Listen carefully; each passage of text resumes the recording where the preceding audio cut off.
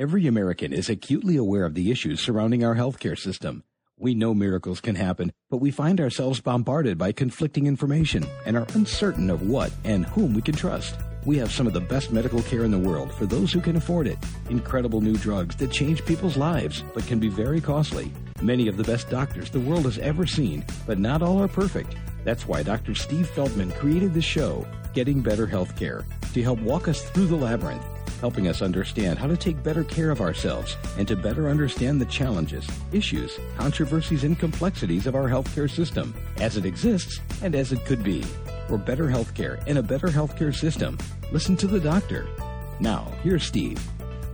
Welcome to Getting Better Healthcare on webtalkradio.net. I'm your host, Dr. Steve Feldman, founder of the DoctorScore.com physician rating website. It seems harder and harder to make sure you're getting the best possible medical care. You can be prepared to take an active role in the process. On today's show, we're going to be discussing how to do that with Alan Ettinger, author of the book, The Essential Patient Handbook. This book is a guide to how you can be a more involved partner in your medical care. Dr. Ettinger is a neurologist who specializes in epilepsy. He's helped establish epilepsy centers across Long Island, and he strives to assess those with difficult-to-control seizures.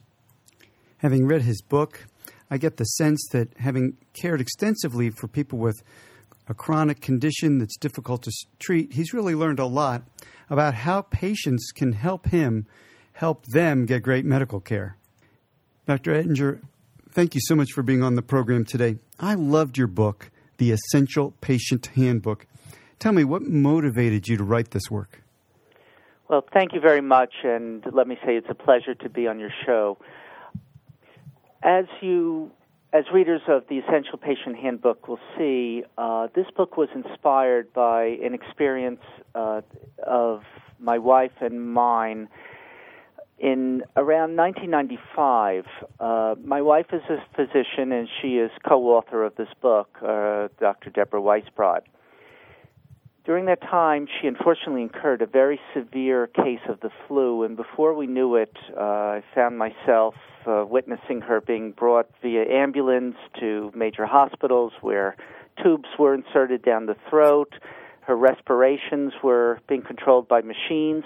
She was paralyzed, and suddenly from a situation where we were young individuals with parents of young children and everything going well in our life, suddenly a horrifying and very most unusual and crazy circumstances of a devastating health condition. I'm happy to tell you that months later, Deborah recovered from this illness virtually completely. And it was really miraculous. At the time, we were told the chances were not good for survival. Wow. While we were very grateful that this recovery had occurred, on the other hand, we reflected on the fact that when we were both put into the role of patient and family member of a patient, it was a very, very difficult experience. We lost the sense of control, where we were used to being the ones who were calling the shots and directing other staff members how to take care of our patients. Here we were sort of helpless. And we could only speculate that if it was so difficult for doctors, it must be extraordinarily difficult for individuals who have not gone to medical school and don't have necessarily an understanding of medical concerns. So our book was really written to try to arm patients, and we are all ultimately patients, to arm all of us with the knowledge and necessary tools to be able to handle as best we can our visits to the doctors, our interactions with healthcare providers, and what we saw as very intimidating experiences that all of us could incur in medical circumstances. One of the things I really liked about your book was that you've organized things the way doctors think, and you sort of cluing patients into what the doctors need to give patients the best possible care. Is that how you would frame it? Yes, and I very much, again, appreciate your compliment about that. The reason we wrote the book in this fashion is the book is really trying to translate the doctorish gobbledygook, understanding terms, and really understanding the psyche of the doctor. What is their approach? How do they approach getting a history? What are they looking for in an examination? What are their strategies when they order tests? And what are the strategies with regard to treatments? And then if you understand that, you are much better equipped to then ask the important questions and have a better understanding of your own healthcare needs. You know, I think the customer is always right. And so I think in medical school, they try to teach the doctors to understand the patients. And I think what you're doing is extremely helpful, getting the patients to help understand the doctors. It empowers patients to be a more active, more useful participant in the process. Well, thank you. And I would just like to say that, my fear with readers looking at this book is that people might say, "Oh, this is another nicey-nice attempt to appeal to doctors to be more sensitive." In fact, this book is very different from that approach. This book takes the very practical sense that doctors are busy. There's diminished reimbursements today. Doctors are spending less and less time with their patients. And therefore, rather than just simply bemoaning that fact, what this book attempts to do is to arm patients with the knowledge they need so that they can ask questions and prepare their information very efficiently for the doctors, so that a patient is not hemming and hawing trying to recall what did Aunt Sadie suffer from when the discussion hovers around the family history. All of that is prepared ahead of time, and by preparing that information can be exchanged quickly, and then there's much more time allocated to talk about the things that are important to the patient. I thought that the anecdote you used to start the book about the manager of the auto repair shop was a very humorous and enlightening anecdote. Do you care to share it with the audience? Well, sure. I think that the metaphor we used here or the analogy was one of an experience we all have going to the car shop and to the auto repair place. And that is that you would never imagine yourself bringing your car in, and when the person says, "So what's the problem with the car?" you wouldn't start your discussion with something like, "Well, I woke up today, and subsequently I had some breakfast, and after I had the breakfast, I put my coat on, and then after that, I went into the car." No, what you have to do is really efficiently go right to the point. And basically what you would say about your car is, "Well, I heard a rattling noise coming from the back of the car, and it sort of gets worse when I press on the gas and gets better when I press the brake." In a very similar way, it's much more helpful to organize before you even see the doctor. Think ahead and say, so what is the main problem here? What's the main issue?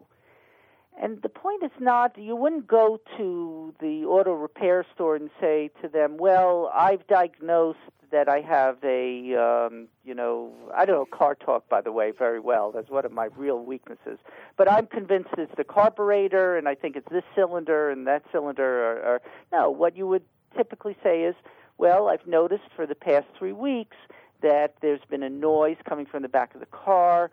These are the things that bring it on. These are the things that make it better," and so on. In a very similar way, it's very helpful to organize your thoughts about what's going on before you even talk to the person. And I would even say further, in the Essential Patient Handbook, we also talk about what we've called the "oh, did I mention" syndrome. So an example would be a person comes to see their doctor, let's say for a routine checkup, and everything checks out okay.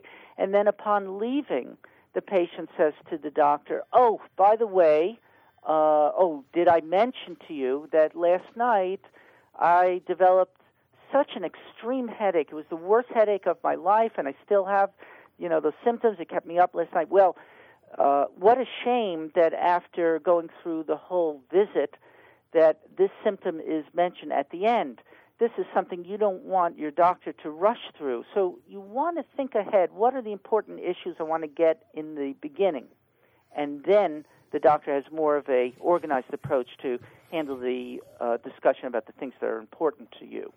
I think a lot of times in medicine, some doctors, don't like to think of what we do as being analogous to other areas of commerce. But if I go into the auto repair place, service center, and I probably have a number of things I want them to address, and it's kind of stressful when I get there. I'm likely to forget something. So, I make a list of them and I present them up front, and it would seem like not to do that for something as important as your medical care would be insane.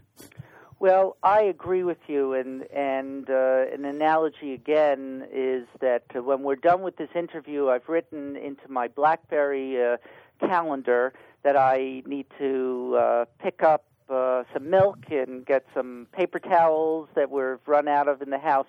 I'm a busy physician. There's no way that I would ever remember to pick up these things, even these minor kinds of things. So if we're prioritizing even these kind of trivial items, what statement does that make then about the importance of writing down and preparing the important points you want to talk to with your doctor?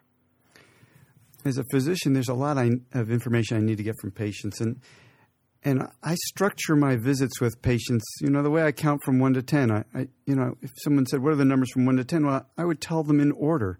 Otherwise I'll forget something. And so similarly, with patients, I'm writing down my notes in kind of in a standardized way. I want to get that information from a patient in a standardized way. What's the problem?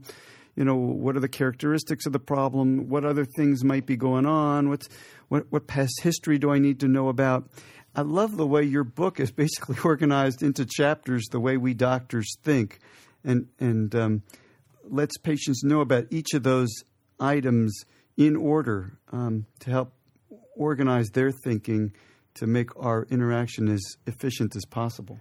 Well, I think, again, that was the whole intent of the Essential Patient Handbook, that if we can prepare ourselves in the typical order that the doctor will be asking questions in, again, this will lend itself to a much more efficient exchange of information and leaves much more time for discussion about where do we go from here, what do we do, what do we think is going on.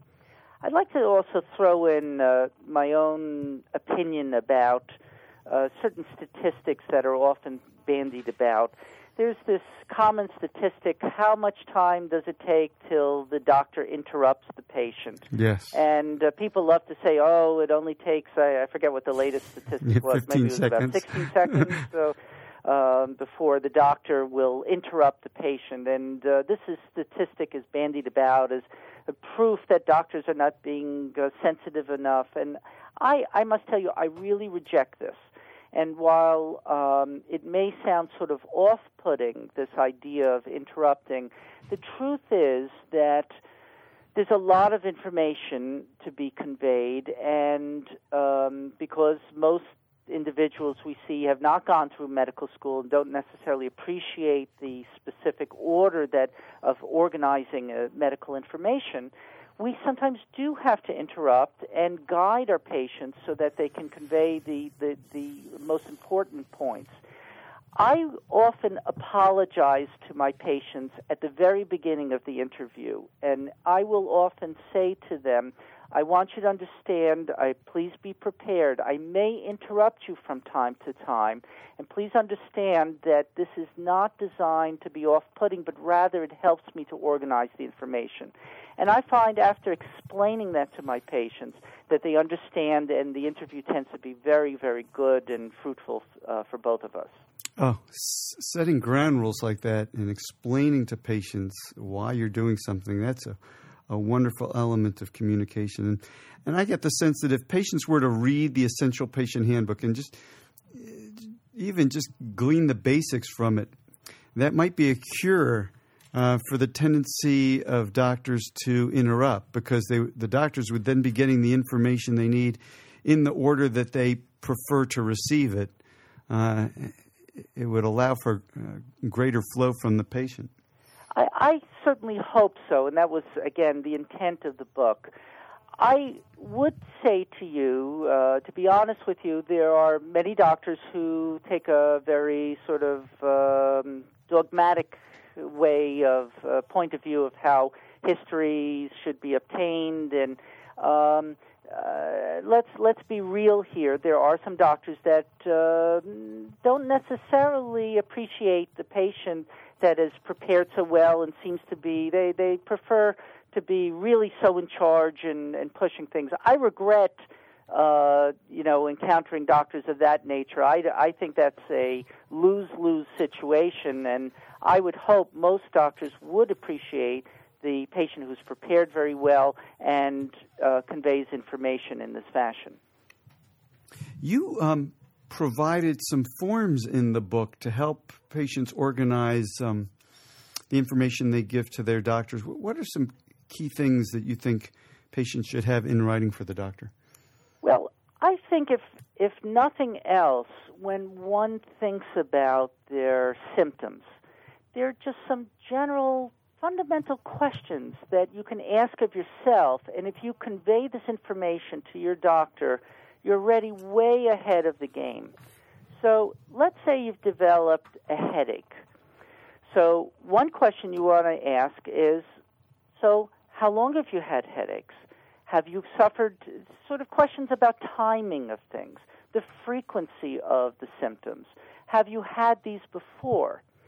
Then you want to think about location. Where is this pain?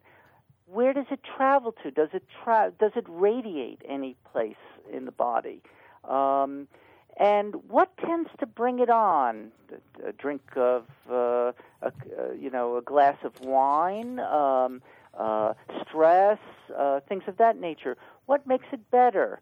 What do you do to treat the pain when you get it? So you get a sense now of just the fundamental questions around the symptom can be already very, very helpful for the doctor as they formulate their differential diagnosis. You're listening to Getting Better Healthcare on webtalkradio.net. I'm your host, Dr. Steve Feldman. We're speaking with Dr. Alan Ettinger, a neurologist who specializes in the treatment of epilepsy. He's the author of a wonderful book entitled The Essential Patient Handbook, Getting the Healthcare You Need from Doctors Who Know. Let's talk for a few minutes about communication issues. For example, issues related to medications, test results, and surgery. What should patients and doctors be communicating about related to medications? So we are hearing more and more about potential risks associated with medications. There are all sorts of complexities related to drug interactions. So again, here is where the patient can take a very active role in helping their doctor to optimize their treatment. So when you come to see the doctor and you're already treated by another physician, for example, or a specialist has placed you on a medication, very important to come prepared with the following information. One thing, it would be very helpful to actually bring the jars of the medication. So if there's any question what you are on, you can actually show it to the doctor. But it's also helpful to write down, what is the name of the medication? Is it brand or generic? That's a very hot topic nowadays. We're talking a lot about it in our epilepsy community, and as a member of the Professional Advisory Board for the National Epilepsy Foundation, we're really talking about this issue because there have been concerns about whether generic medications are really equivalent to brand. So you want to specify what you're taking. You want to list for the doctor what each dose is, how many milligrams, and then how many pills you take in the morning, how much in the midday, and how much in the evening. You also want to provide the doctor with a sense of, is this the highest dose you've ever been on? Have you ever been on higher doses? If you were and you're on lower doses, why was it reduced? Was it because of a side effect that the doctor needs to know? You want to list all your medications because potential drug interactions could be playing a role in some of your symptoms. So these are the kinds of things that we elaborate upon in some of these checklists you mentioned in the Essential Patient Handbook, which is, again, a guide to preparing all the information even before you meet with the doctor. Should the patient put down how much they were told to take and when to take it, or how much they actually take and when they take it? Yes, there can be quite a difference there. So I think if there is a disparity between what the doctor has recommended and what the person is actually taking, it's very important to tell the doctor, because if a doctor feels that the medication doesn't seem to be as effective as it should be, and it turns out the reason for that is not that the dose is suboptimal, but because a person has not really been taking the medication regularly or properly, the doctor may increase the dosage, and that itself could lead to side effects and toxicities of the drug. Let's take a concrete example of this. You specialize in epilepsy. If I were the mom of a child with epilepsy, and I was coming to see you, and you're very handsome in your white coat on the cover of the book, you know, you're the authority figure, I think I might feel a little, what's the word I'm looking for? A little nervous about telling the doctor that I haven't been giving my child the medicine every night the way I was supposed to be. It's a very good point. First of all, I would say your most accurate point was about the handsome guy on the cover. Yeah. There may be some people also you could interview that would retort that point, but we won't go into that.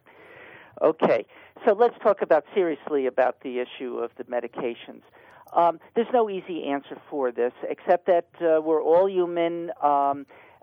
I often, when I actually do some research on the topic of these terms, compliance with medication, adherence, things of that nature, and when I lecture to doctors about this topic, and I show graphs how some of our patients with various disorders have actually not taken their medications to the most proper extent, then I ask the doctors in the audience, so think about the last time your doctor prescribed an antibiotic. How many of you actually took the entire dosage of the antibiotics that were prescribed for you and took to the very last pill, as it says on the pill jar, take the complete dose?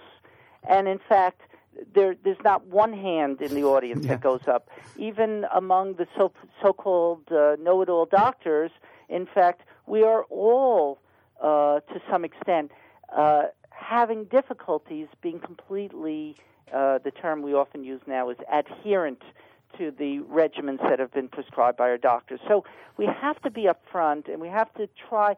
I think one thing that can be very helpful is to find a doctor that you feel comfortable talking to. And there are often many legitimate reasons for not taking medications completely as originally prescribed. For example, certain difficulties tolerating the medication, side effects, and sometimes we forget. And not only sometimes is there an issue that we sometimes forget to take the medication, sometimes we might even say we forgot that we had forgotten. Mm-hmm. In other words, we're not sure if we forgot to take a medication. So, this is just human nature, and we should try to be as upfront with our doctors as possible. That's the key, to be upfront so that they know what to do. Test results. Any specific comments about test results?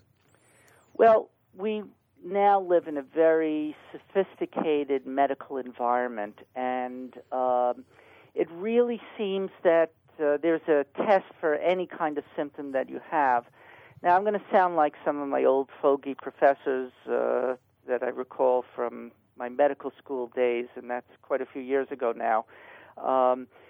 And those professors said, there are going to be a lot of tests that are being introduced, and there are all sorts of sophisticated technologies you'll be learning about, but there's nothing as good as taking a good history. So I feel that even with so many technologies, MRIs and PET scans and you name it, in fact, our decision about which test to order and which direction to go should not be guided by the availability of technology. It really, again, should be guided by a very thoughtful consideration of what the diagnostic possibilities are. And that's, again, where the patient plays the very crucial role of providing the information that is needed so the doctor can say, well, I'm coming down to this list. It could be diagnosis A, it could be diagnosis B or C, to further clarify which diagnosis. Now I'm going to select the test. I always regret, and we certainly do see this, there's the temptation to order 1 million tests, and there's also a medical legal environment considerations as well that leads to a lot of tests being ordered. But the more optimal situation is where there's a very thoughtful decision about which test to order, and this is predicated upon a differential diagnosis. I will throw in also that one of the things that Dr. Weisbrot and I labored upon in writing this book is a chapter providing a list of symptoms, the common symptoms that we all may incur. And in that chapter, you can look up the specific questions that relate to that symptom. And the reason this is important is we devised this chapter by looking at differential diagnosis lists associated with each symptom.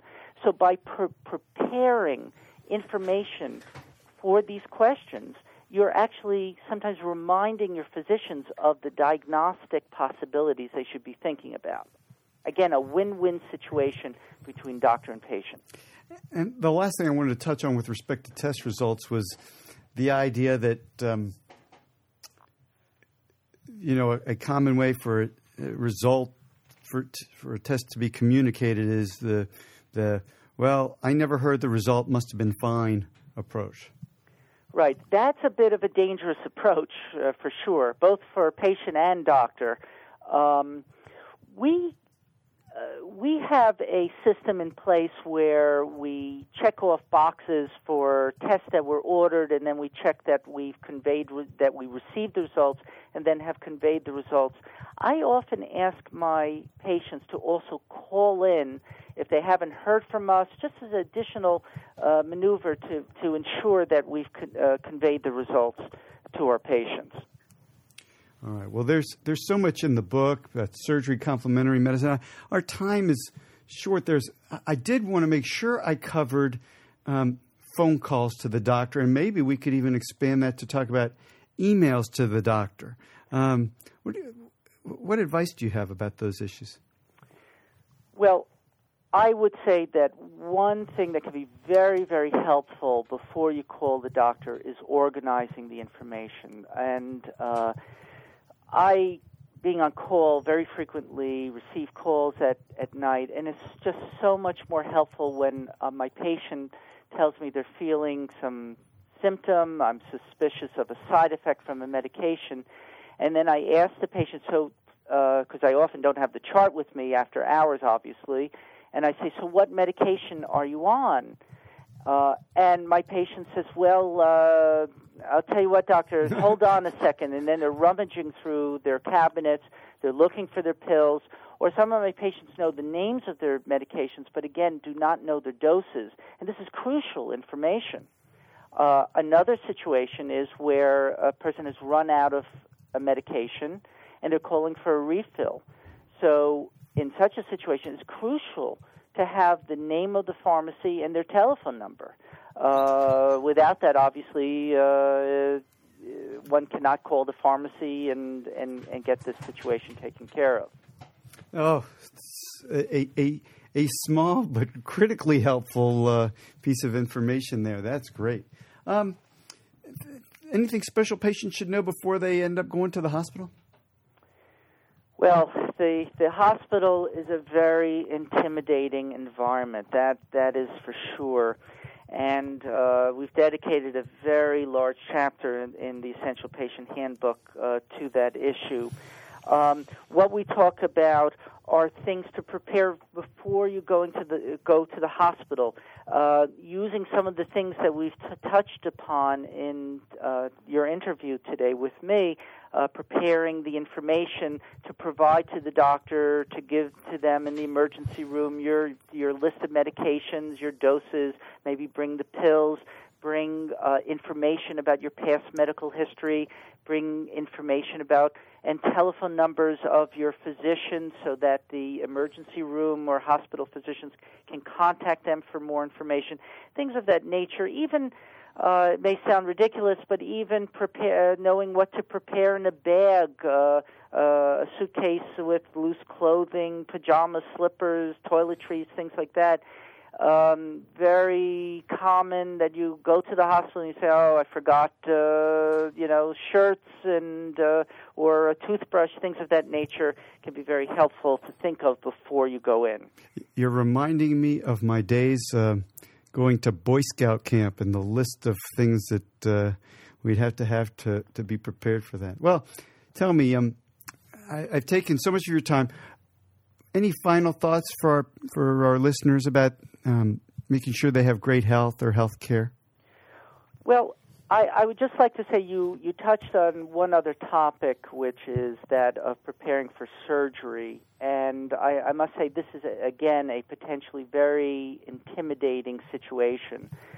One doesn't necessarily know who to turn to, who to get the best advice from. I'll share on a personal note, I have the great honor of working with a wonderful team of surgeons at Neurological Surgery PC on Long Island. And one of the things, I'm a neurologist working with surgeons, and one of the things I really admire about them, and I think is a potential take-home message for your listeners, is that when you're looking for surgeons, you really want to make sure that these are individuals who have the top credentials, are very well experienced, have the board certifications, are well thought of in their community, and